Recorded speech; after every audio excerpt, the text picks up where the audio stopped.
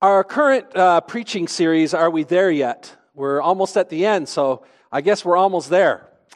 And getting from here to there, wherever there is, right?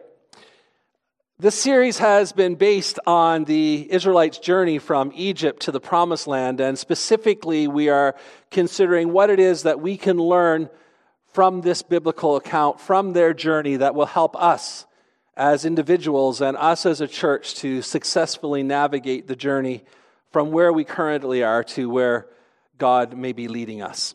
And so we believe that embracing these necessities will not only help us get there, but also make the journey along the way more beneficial as well. So just quickly, we started with godly discontentment, and we said change happens when the pain of staying the same is greater than the pain of change.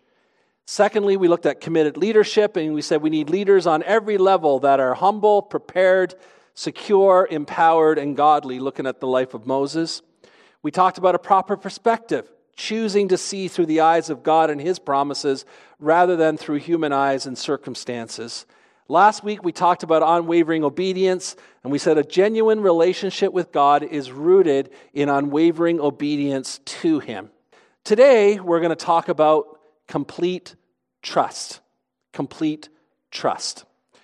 John invited his mother over for dinner, and during the meal, his mother couldn't help noticing how beautiful John's roommate, Julie, was.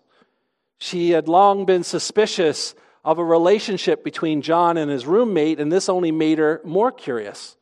Over the course of the evening, while watching the two interact, she started to wonder if there was more between John and the roommate than met the eye. Reading his mom's thoughts, John volunteered, "I know what you must be thinking, but Julie and I are just roommates. Trust me."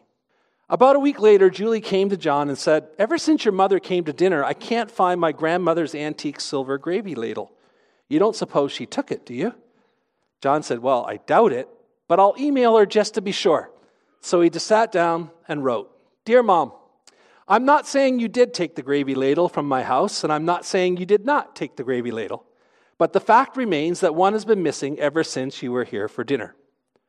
Later that day, John received an email response from his mom which read, "Dear son, I'm not saying that you do sleep with Julie, and I'm not saying that you do not sleep with Julie. But the fact remains that if Julie was sleeping in her own bed, she would have found the gravy ladle by now." Trust. Trust. Trust is critically important to journeying from where we presently are as individuals and as a church to where God is leading us. And complete trust is rooted in our awareness that we are not able to make the journey without God's help. We can't do this without Him. We can't do it on our own. And so we must work together with Him in complete trust. And so today's necessity is found in Exodus chapter 14, and we're just going to read verse 31, and it says this: "And when the Israelites saw the mighty hand of the Lord displayed against the Egyptians, the people feared the Lord, and they put their trust in Him and in Moses, His servant." So let's just kind of walk through what leads to this particular verse of this moment where the Israelites are putting their trust in God. Let's start with circling back.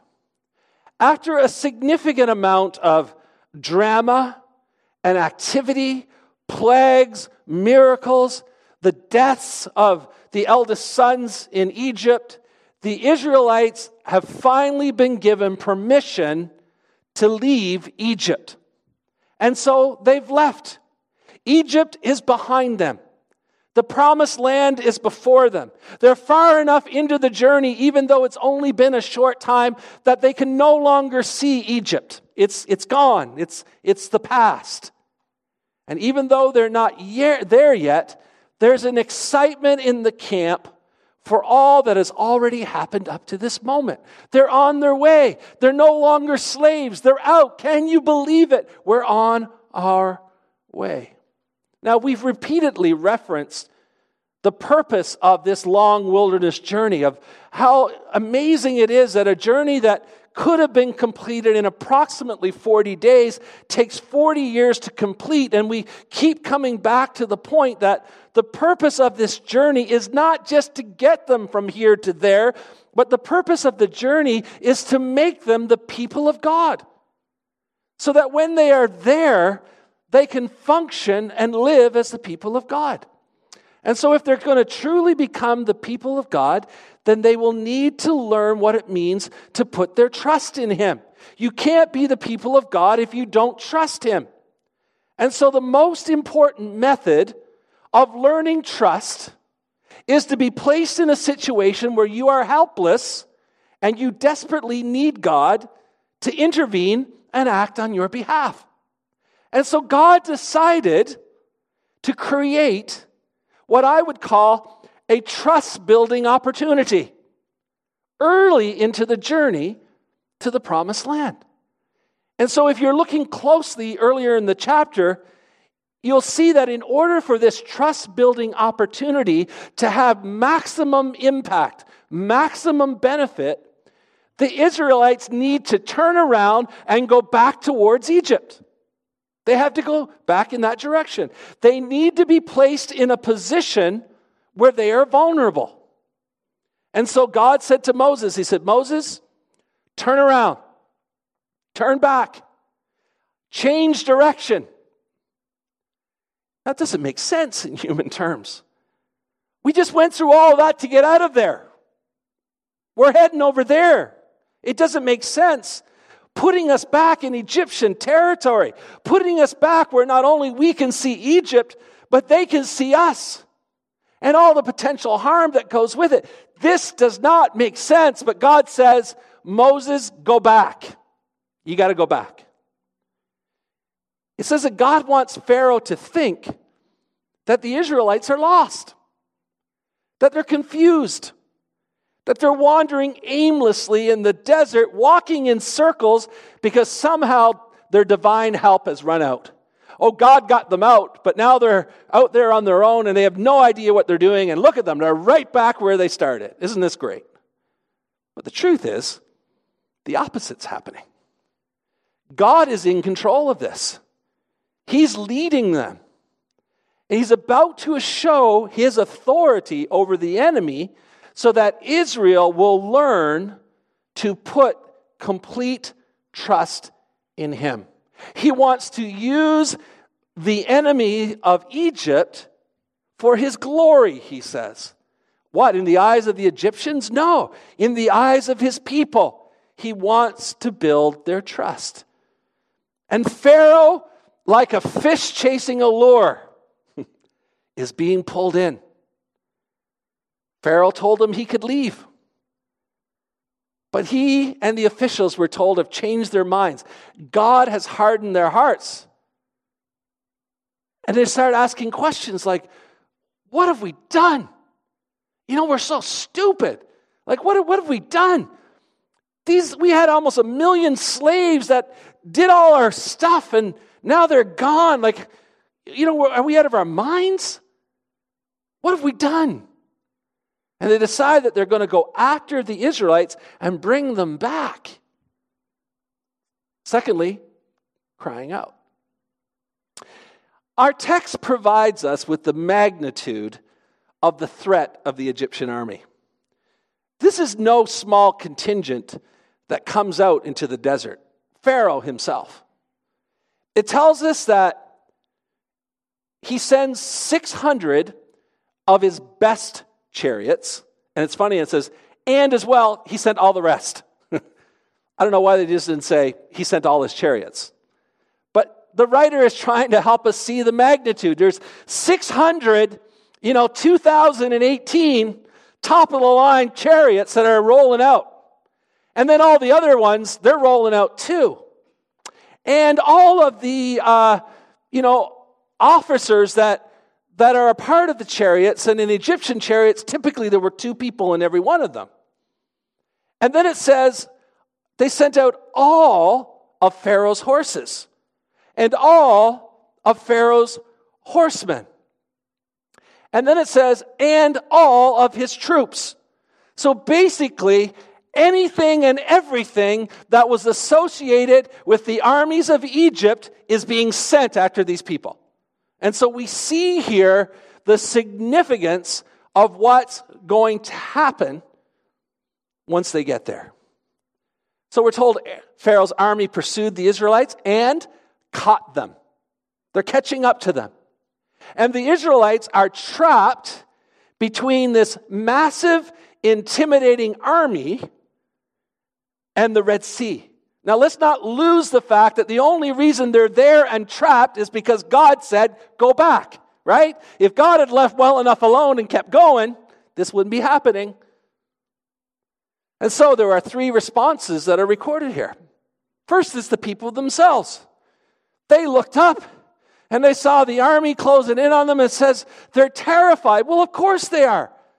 They're just sitting ducks. They're terrified. And it says they started to cry out to the Lord. But the army keeps coming. And so because the army keeps coming, the crying out to the Lord for help quickly shifts from crying out to the Lord to questioning. To begin to focus now on Moses. And they start asking him questions.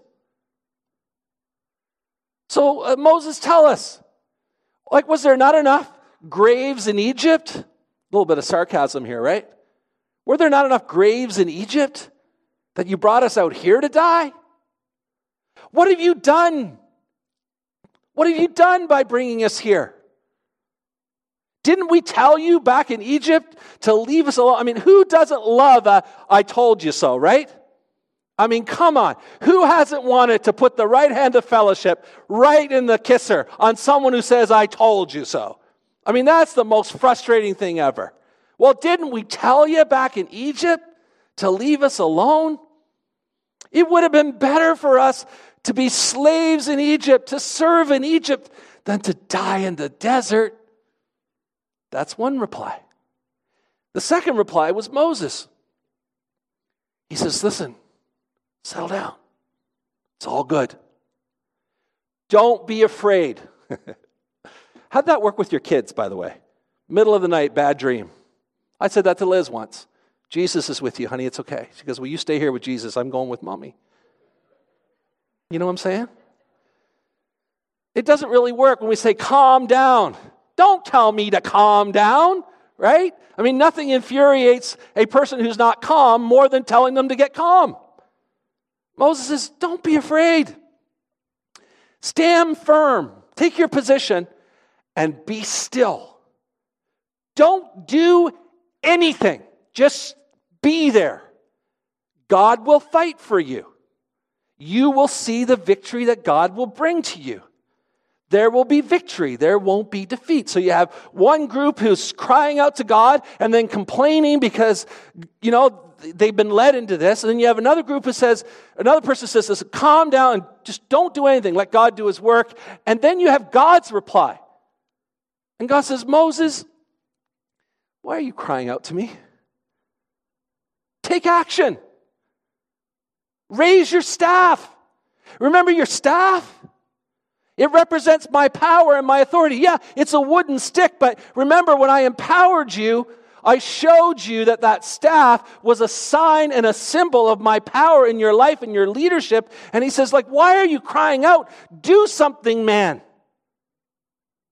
I already gave you what you need. Raise it up over the water and divide the water so the Israelites can walk on dry land. And Moses is probably thinking, yeah, I never really thought of that. And then it says the angel of the Lord who was leading them from the front went behind them, between them and the enemy. And then the cloud and the pillar of fire, which was the symbolic of the presence of God, also moved from the front to the back, providing this buffer between them and the enemy. And it says that all the enemy could see was darkness, but they were on the side with the light.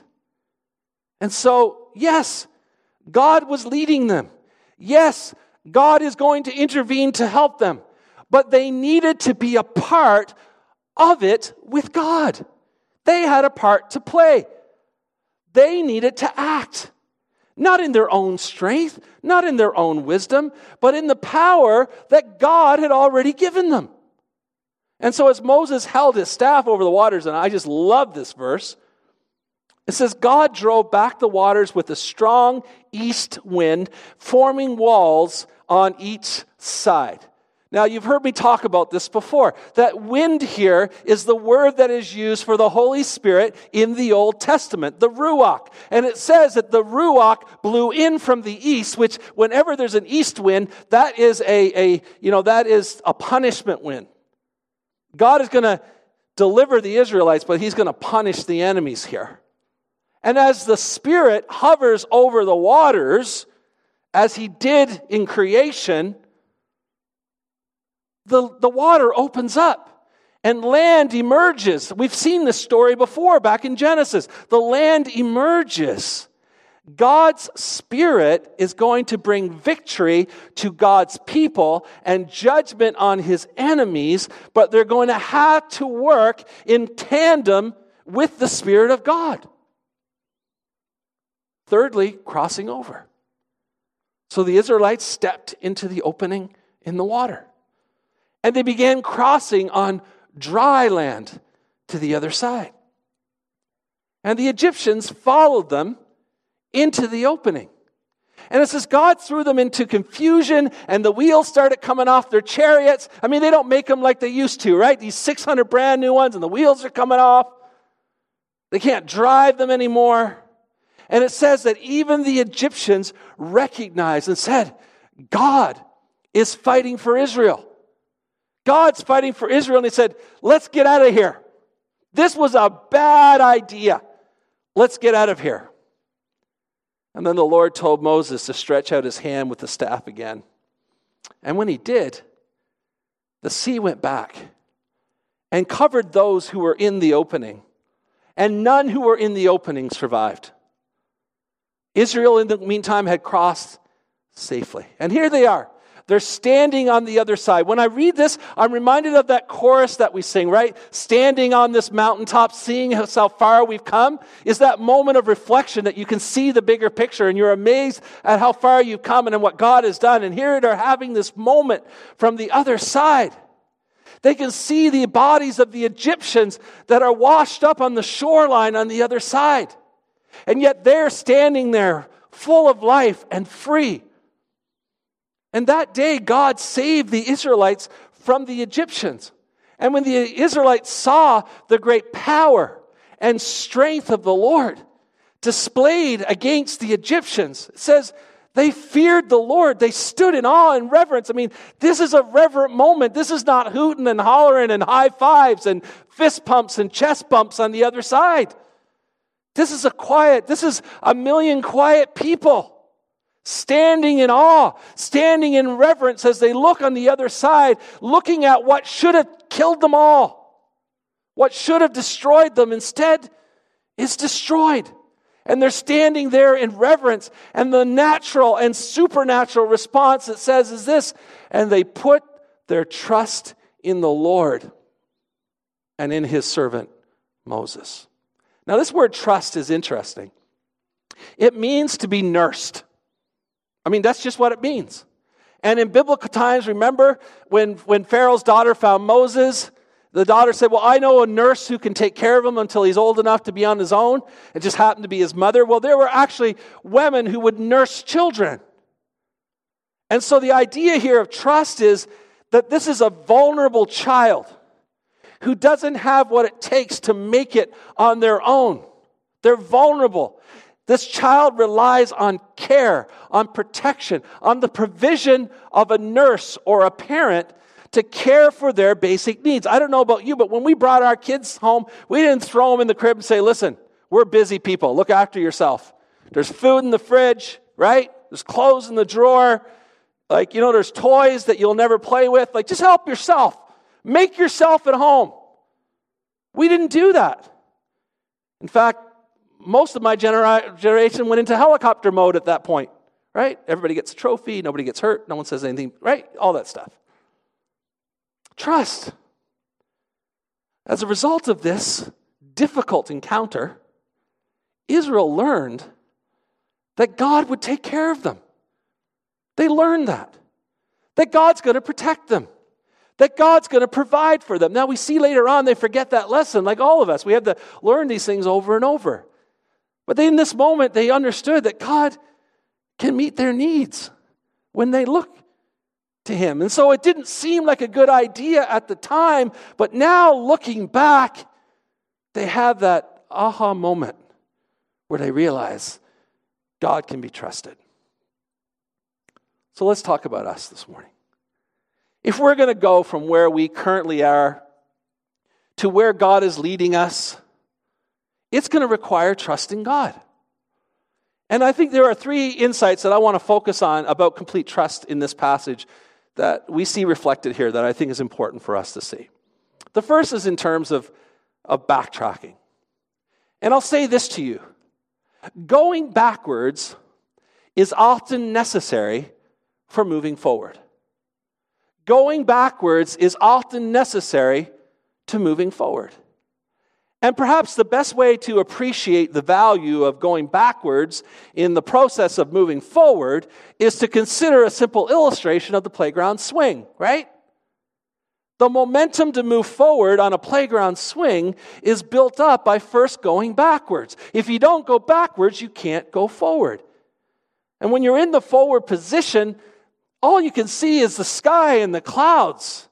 But when you come back, you gain perspective. You see what's in front of you. You see everything that's coming as you're going into it. And that perspective is important.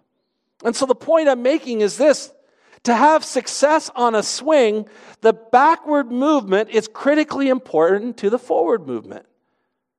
Now, if it were up to us, I certainly know if it was up to me, most of us would pick a pain-free life. I mean, who's going to pick a life of pain? We would pick a pain-free life. We want it to be challenge-free, obstacle-free, straight line forward, shortest distance between 2 points. That's what we want. But God knows that this kind of life eliminates the necessity of trusting God in our lives. Because if there is no challenge in our lives, then we're okay. We have it under control. We can do this ourselves. We can do whatever needs to be done. Who needs God? But God knows that life is not pain-free.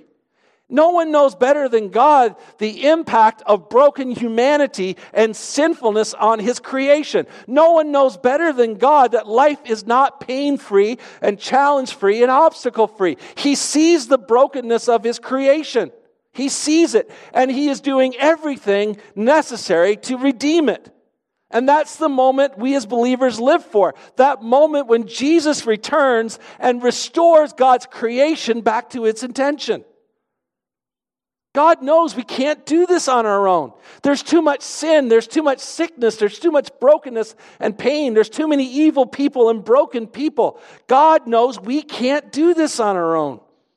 That we need Him desperately in our lives.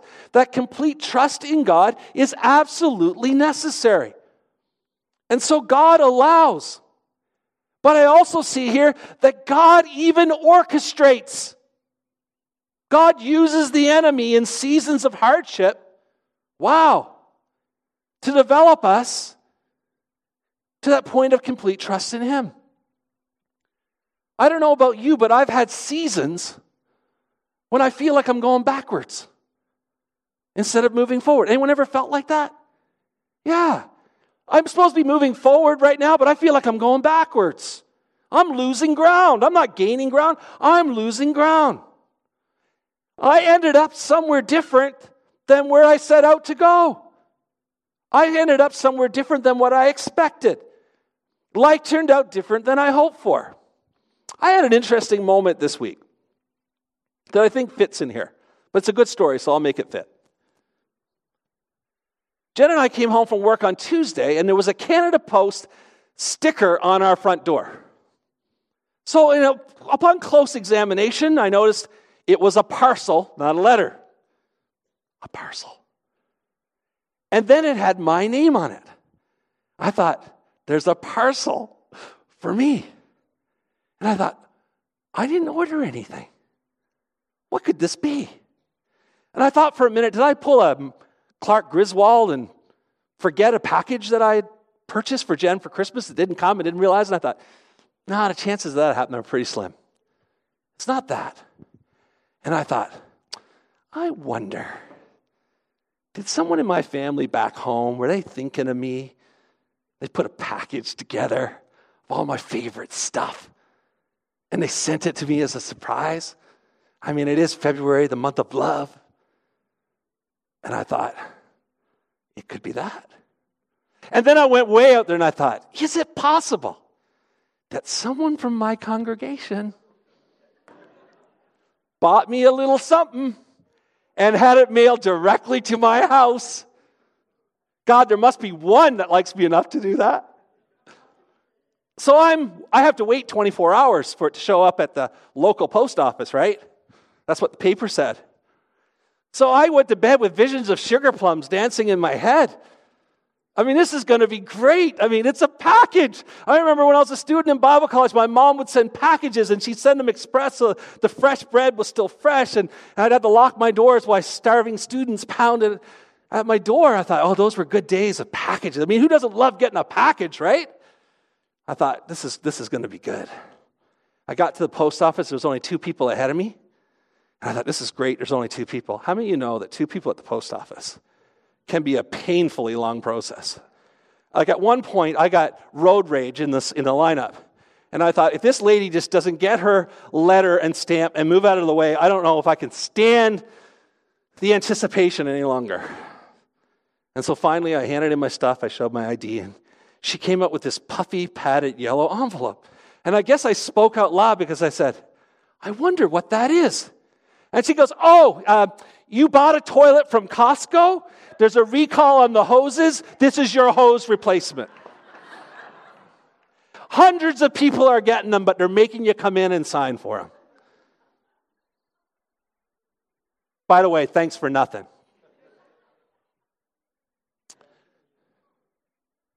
You know, sometimes in life, we're expecting something good, a nice gift, and we end up with a toilet hose. We do. When our expectations are not met, when what we believe we were promised doesn't work out, when it appears that we're moving backwards and not forwards, we view it as failure. This is failure. This is disappointment, and further, God has let me down. But you know, even though we view it like that, God views it as momentum to move us forward. It's the backward swing to move us forward. I can't wait to see what plans God has for that hose. If you need one, let me know. I got one. Secondly, partnership. Victory over the enemy requires a partnership with God.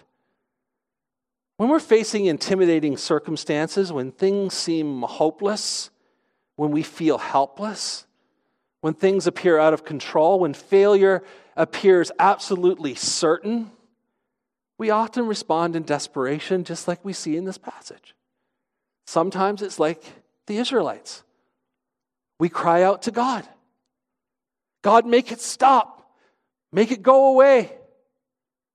Intervene. And then when they keep coming, our crying out can quickly shift to blaming and questioning. God, why is this happening to me? Why aren't you making it stop, God? Why have you abandoned me, Lord? If you loved me, God, how could you let this be happening to me? I should never have followed you. I should have just stayed where I was. I should never have trusted you. All that stuff I've said, all that stuff that you promised, and right now it doesn't seem like you're doing any of it. I'm crying out, and they're still coming. Well, sometimes we're like Moses.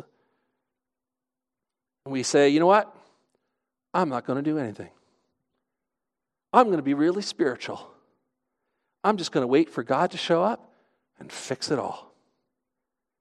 But the truth is, as much as it's only God that can lead our lives through the varying season, doing nothing is not what he's called us to. And so thirdly, we need to do what God told Moses to do. I've already given you what you need. My presence is always with you.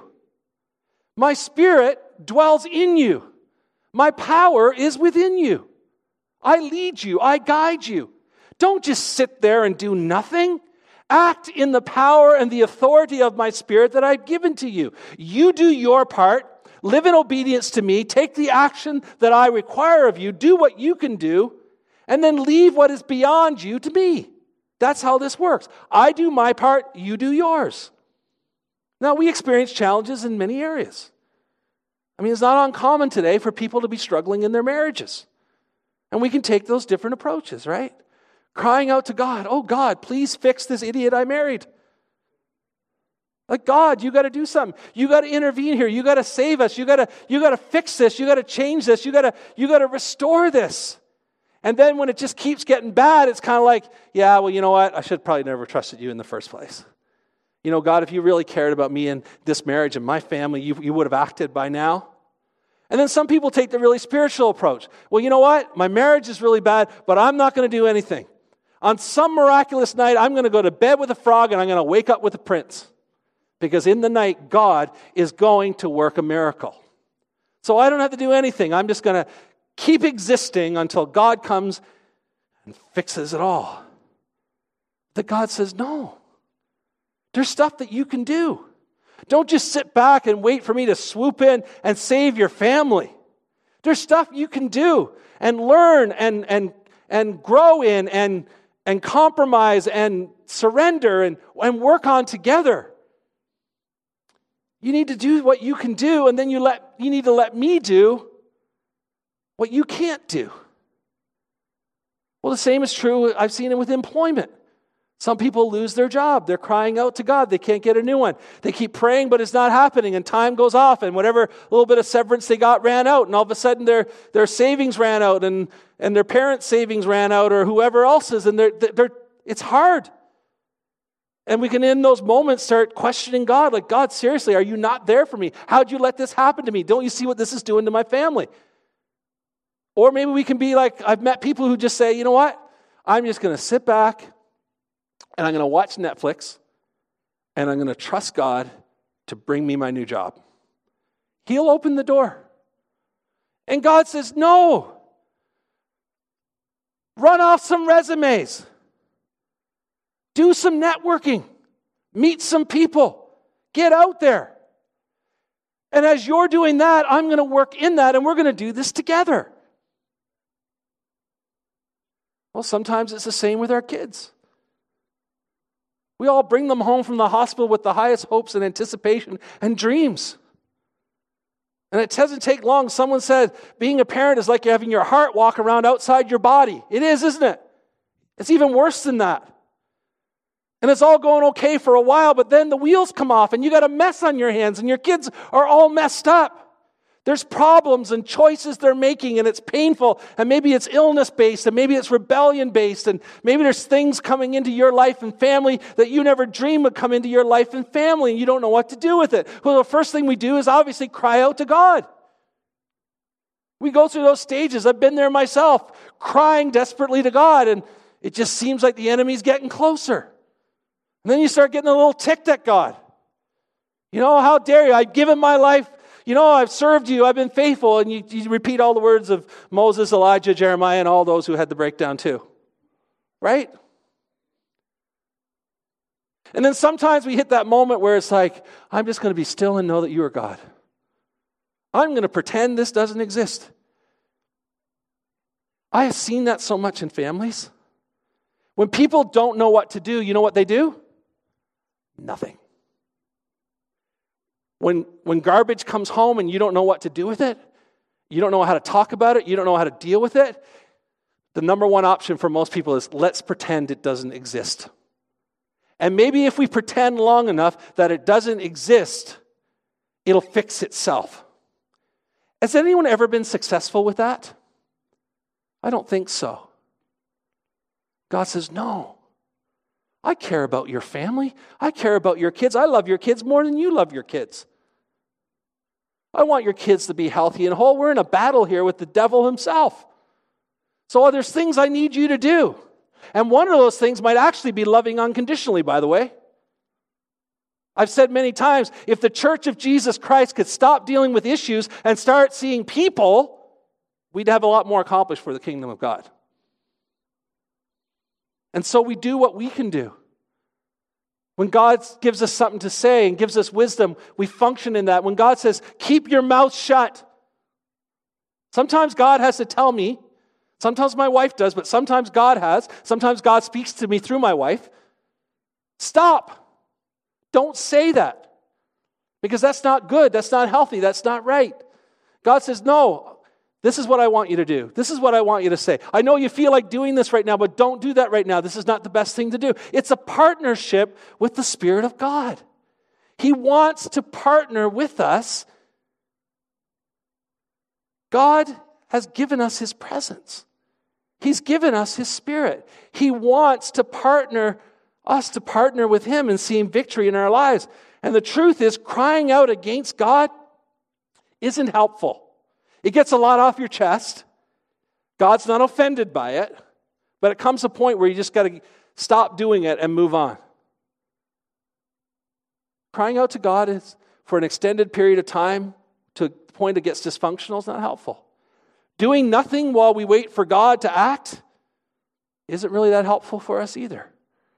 But learning to partner with God, seeing His presence and power in our lives, working in tandem with Him, now that's life-changing. That's what He was trying to teach the Israelites, and He's also trying to teach that to us. And finally, opportunity. Hardships are opportunities for building trust in God. Now, I didn't read that on the sign on the roof of my dentist's office. And there's a lot of those signs on my dentist's office. And if you go to my dentist, you know what I'm talking about. And I can see smiles in this room because some of you have my dentist. Hardships are opportunities for building trust in God. Now, given the choice, the Israelites would not have turned back. They wouldn't have. They would not have had to face the terror of the Egyptian army closing in. All that would have been unnecessary. But they would have missed a significant moment of learning about who God was in their lives, and most importantly, that God could be trusted. And so when they felt trapped between the army and the Red Sea, they couldn't see the value of this experience. They weren't there crying out saying, God, I don't know how this is going to end, but I just want to thank you right now because I know it's going to end really well. They couldn't see it. When they're experiencing the miraculous power of God as they cross through the pathway on the dry land in the middle of the sea, while looking over their shoulders to see that not only are they going through, but the Egyptians are following them, they couldn't see it. But when they reached the other side, when God had destroyed the enemies, when God had put a barrier between them and the danger, and the sea closed up and the bodies lay on the beach, then and then alone in that moment did they understand what had just happened. God had led them. God had intervened. God had brought them victory. And looking back, they could see it now. They trusted God. Mission accomplished. God had created this opportunity as a trust builder, and now they trusted. And because we know the rest of the story, we know that He's going to have to do this over and over again as He will with us. Hindsight is a great gift. I've made some mistakes in my day. I wouldn't have made them if I had known them what I saw later when I look back. Could have done some things different than I did. Hindsight's a great gift. Standing on the mountaintop and surveying the land is a great place to be. Because from those vantage points, we can see the full picture that we couldn't see in the moment. Folks, humankind longs for happiness, fulfillment, purpose, and meaning. And God knows that these things are only going to be possible for us when we learn to completely trust our lives to Him. And so He not only allows, but He creates moments where we're drawn into greater trust in Him. And this is a difficult process, but it's very rewarding. So we have to ask God, what are you trying to teach me from this? What is it you're trying to show me? What is it that I need to learn from this? God, how are you wanting to change me through this? Certainly you must want to do some work in my life through this. What is it you want to do? God, what's the bigger picture value of this season that I find myself in right now? Because I don't see any value in it. I don't see any point in it. I don't see any purpose in it. God, what's the value? And then we ask God not to waste this painful season of our lives. Don't waste this, God. God, make it count. Make it count. Use it. God, don't waste one part of this. Let me receive the full benefit of this opportunity. Folks, there is much to be learned from the bigger themes of Scripture. As we look back over and we learn that God works in all things for our good and for His glory from the Apostle Paul and many other New Testament writers. We learn that God takes what the enemy intends for evil and uses it for His good from the life of Joseph. We learn that it's not coincidence that we find ourselves in difficult situations, but perhaps, just perhaps, that God has brought us here for such a time as this. We learn that from Esther. We learn that the cross must come before the crown. We learned that from Jesus. And in response, we trust Him. We trust Him. We learn to be His children. We learn to be dependent on Him to care for us when we are unable to care for ourselves. Willing to navigate the painful seasons because we trust Him that we will arrive safely on the other side, and there will be a moment at some point when all of it will make sense. I'm going to invite our worship team back.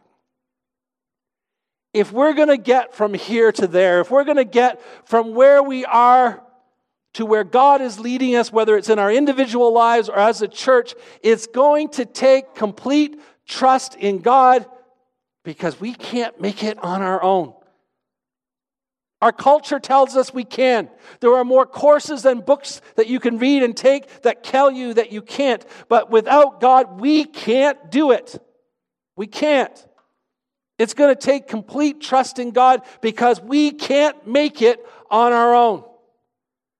We need to experience the seasons of going backwards so we can gain the momentum to move forward. We need to join with God in a partnership. Us doing our part, allowing God to do His. And we need to see hardship as an opportunity to build trust. And if we can reach a point of complete trust, we will successfully move from where we currently are to where God is leading us. Would you stand with me this morning? I know it's hard. I get it. I may not understand your circumstances. I may not have gone through what you're going through. I may not have been where you are, but I know what it's like to go through a tough season, to feel like you're going backwards, to feel like there is no hope. I've been there. We've all been there. And in there, we learn to trust God. And my challenge to you this morning is, would you take that and would you surrender it to Him and say, God, I'm going to give this to you. Whether it's my marriage or my kids or my job or my health or the grief that I'm dealing with or whatever else it is, God, I'm going to give that to you. I want to work with you in this so that you can do what only you can do, which is bring something good out of it. I encourage you to make that your attitude in prayer this morning. God, take it. My good and the bad. My pain and my joy, I give it all to you. Use it. Use it for your glory. For my benefit. Use it, Lord.